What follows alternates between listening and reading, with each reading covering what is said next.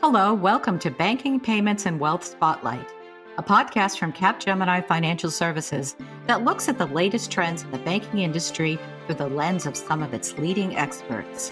I am Mary Ellen Harn, and joining me today are colleagues from Micro Focus. And what started out as a discussion on the findings of the most recent Capgemini World Quality Report has turned into this podcast, which will highlight key areas of the report with further insights from testing experts. And joining me today is Gal Tunick, who is a senior director at Micro Focus, working specifically on cloud service strategy and partnerships, and Ajay Walgude, who is a vice president with Capgemini's Financial Services Technology Practice. So welcome, Gal and Ajay. Gal, can you just tell us a bit about yourself and what you do at Micro Focus? Hi there, happy to be here. I'm a senior director, head of cloud partnerships for the DevOps business in Micro Focus. In my role, I am the business development function across our partnerships with AWS, Microsoft, and Google Cloud Platform. Thank you, Gal. And now turning to Ajay, can you also share what you do at Capgemini? Yeah, thank you, Mary Ellen. Happy to be here. I'm responsible for the digital assurance and quality engineering for Capgemini Financial Services, especially focusing on UK and Europe as a region. I also work on building new solutions to future quality engineering work that we do with customers so that we keep them giving what's latest happening in the industry and bring new solutions to them.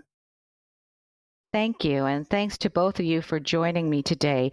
With your backgrounds, this should be a very interesting discussion, so let's get right into it. First question I have for you is, how has the advent of the cloud changed how your teams operate today in terms of services and software? Ajay, can we start with sort of talking about services?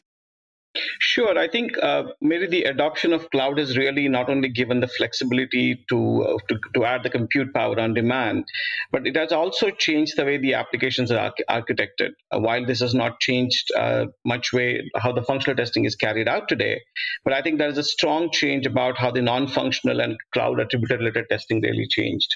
So, for example, there is a lot of focus on load performance stress testing of applications in the cloud, security, especially the vulnerability assessment and penetration testing, the scalability aspect of it, the usability aspect of it from a non-functional testing perspective. When it comes to cloud attribute testing, it was all about multi-tenancy. It depends on how the applications are architected. Provisioning testing, live upgrade and hotfix testing, as well as the infrastructure testing in terms of latency, disaster recovery, chaos engineering. So these are the things that have changed how testing is carried out on the applications that are deployed in the cloud. Thank you, Ajay. So, Gal, what about software? Great question. With software, first of all, we're seeing a few things around what are the achievements or savings for IT. We see, in general, reduce IT overhead costs by about 30 to 40% based on the Micro Focus experience. It helps scale IT processes up and down as needed, optimize IT assets usage. It improves the overall flexibility of IT in meeting business needs, such as more frequent releases of business features. Cloud providers are increasingly offering much more sophisticated solutions than basic computing and storage, such as big data and machine learning services. Last, it increases the quality of service through the self-healing nature of standard solutions. For example, automatically allocating more storage to a database. We have seen customers reduce IT incidents by about 60 to 70% by using cloud computing as an opportunity to rethink their IT operations. Specifically for software testing and DevOps, which is what we are doing in Micro Focus DevOps, it allows us to leverage elasticity, scalability, fault tolerance, and reliability. And like Ajay mentioned, cloud-based testing allows you to get the maximum performance by utilizing a cost-effective means of testing applications. It also allows our customers to stimulate load tests and scaling to millions of concurrent users in minutes. So really set up in a few minutes and having it all done without the need to use any infrastructure. Coming from multiple geographical locations. So those are really significant changes, both on the services and software side. But let's now turn to clients. Would you say that clients are fully embracing the cloud? And why don't we start with the financial services sector and Ajay? Yeah, I think it's really surprising to see the trend. I mean, when we did the last World Quality Report asking about how many percentage of test environments are in the cloud, the number really came out is 20% of the customers saying that they have their environments in the cloud, as against close to 30-35% in the on-prem environment. So I think it's disappointing, if I may call it, that the cloud adoption has not been that successful. We'll see how the latest World Quality Report turns out that thing, but we see that's disappointing. That could be predominantly because of the security concerns, as well as the existing infrastructure investment that the customer might have done. Is there anything that can be done in terms of those concerns that they may have made or they have right now?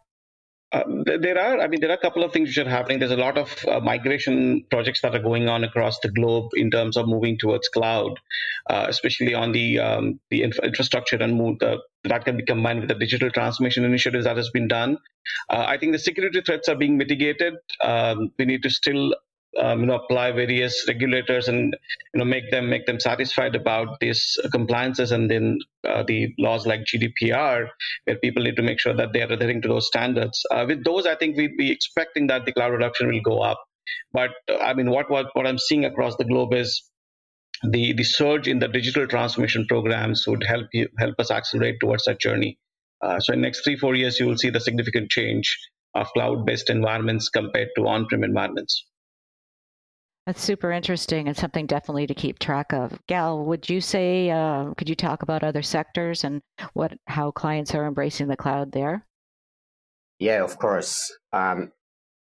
If we're looking at various other sectors and we are looking at customers that are in the spectrum of all of their maturity models, then we see quite a lot of transition to the cloud. We see about 6 out of 10 of our enterprise customers, Micro Focus, that are already adopted the cloud on various maturity levels.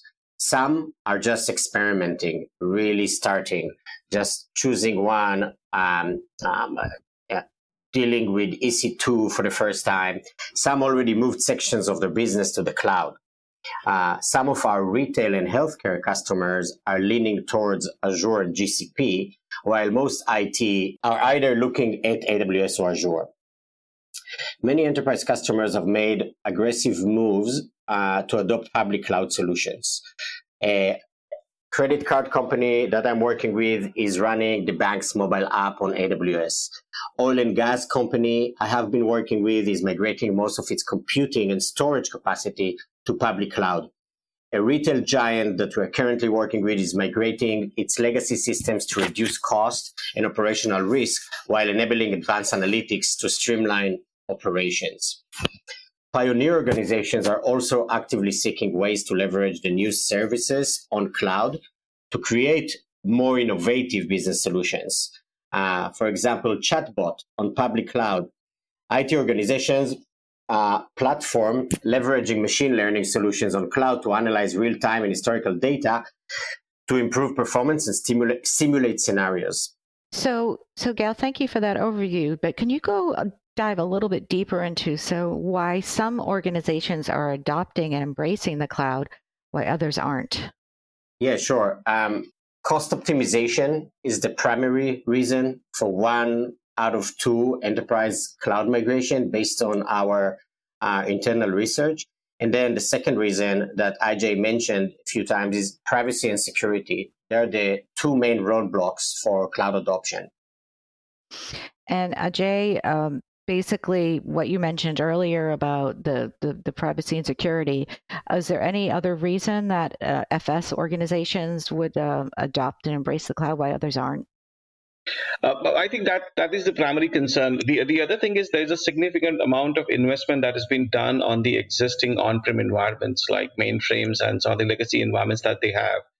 I think there needs to be a strong business case and which cloud should really provide them to move towards cloud infrastructure. That's what is really interesting for us to understand, where cloud gives the cost benefit, but still people are not moving towards it. Is it just because of security or any other reasons? And that's what we expected to do with various customers in the upcoming World Audit Report events, where we want to understand what's stopping them to adopt to cloud. Is it just the security or something else? So you're really, in a lot of ways, you're talking about a transformation or changes that need to occur for teams to fully embrace the cloud. Gal, if you were sort of looking at where you're going to shift, to embrace the cloud and make a transformation, do you have any thoughts on what industry should do for that? Yeah, I would say topics that companies should address for successful cloud adoption are, first, they need to decide on the CSP. They need to decide who they start with. The idea of multi-cloud strategy is very nice, but in our experience, when it's enterprises, usually they select one. It's difficult for most companies to build their own cloud technology stack, and even harder to maintain it. So partnering with a cloud service providers to build and manage the cloud stack is a more typical approach we're seeing. In most cases, the pragmatic way to start with a single cloud service providers while adopting the necessary guiding principle to avoid being locked into a provider. The second thing is creating an operating model. The public cloud requires IT to manage infrastructure as a code. This requires software engineers who understand the compute, storage, and security protocols of public cloud, as opposed to network engineers or system administrators. For most organizations, this translates into a massive upskilling of the infrastructure organization and the operating model in which they work. The third piece is update legacy applications. So existing applications will need to be refactored, just like Ajay mentioned, at the infrastructure and application layers to align with the security and capacity requirements of public clouds. And then last is cultivating the right skills. So organizations need to hire and train cloud experts and then introduce them into the development teams. Upskill the existing workforce sometimes, and also create certain R&D labs that are needed with an emphasis on cloud development and cloud deployment. Ajay, do you have anything more to add? Yeah, I think I would take the skills angle slightly in from a testing lens perspective, right? I mean, I absolutely agree with what Gal said, that we need cloud experts, people who understand the implications of moving towards cloud, both from the network dimension, security dimension, the architecture dimension, and people need to test those applications accordingly. So while upskilling is one advantage that we can take use of existing team because they are functionally aware of the applications, but we need the right combinations of people who understand the cloud nuances and the functional dimension and test those applications forward. So that's one part of it. The second is, while I'm saying that the financial services clients are a little hesitant of moving towards cloud, but then all the digital transformation programs that are going through, I mean, be it the large insurance firms that we work with within the UK or a few of the banking customers that in Europe, they've already moved on to the cloud, the public cloud, and they're adopting it. So it's not that they are not adopting all of that. It's just that the pace of change is slightly lesser compared to what the anticipation is. So skills change, getting the right tools, making sure that we test the aspect of cloud as part of testing, as I mentioned earlier. It's not about functionality alone. It's all about usability. It's all about scalability of the cloud, how this is going to behave in case of multi-tenancy and the session dropouts or live upgrades. I think that's what is really, really important for people to understand when they move towards cloud and adopt cloud as the test environment strategy for them. Thank you. And this wraps up today's podcast. Thank you, Gal and Ajay. To our listeners, if you found this podcast interesting, please subscribe to our Banking, Payments, and Wealth Spotlight podcast on Spotify, Apple Podcasts, or other podcast apps. If you're interested in more Capgemini Financial Services podcasts, please subscribe to our Insurance Insights podcast. We'll be back soon with another testing podcast, which will continue this conversation about cloud and turn to what organizations need to do to move to the cloud. In the meantime, please connect with us on LinkedIn and Twitter and visit capgemini.com to download the report And to learn more about Micro Focus, please visit microfocus.com. This podcast has been brought to you by Capgemini Financial Services. Thanks for listening.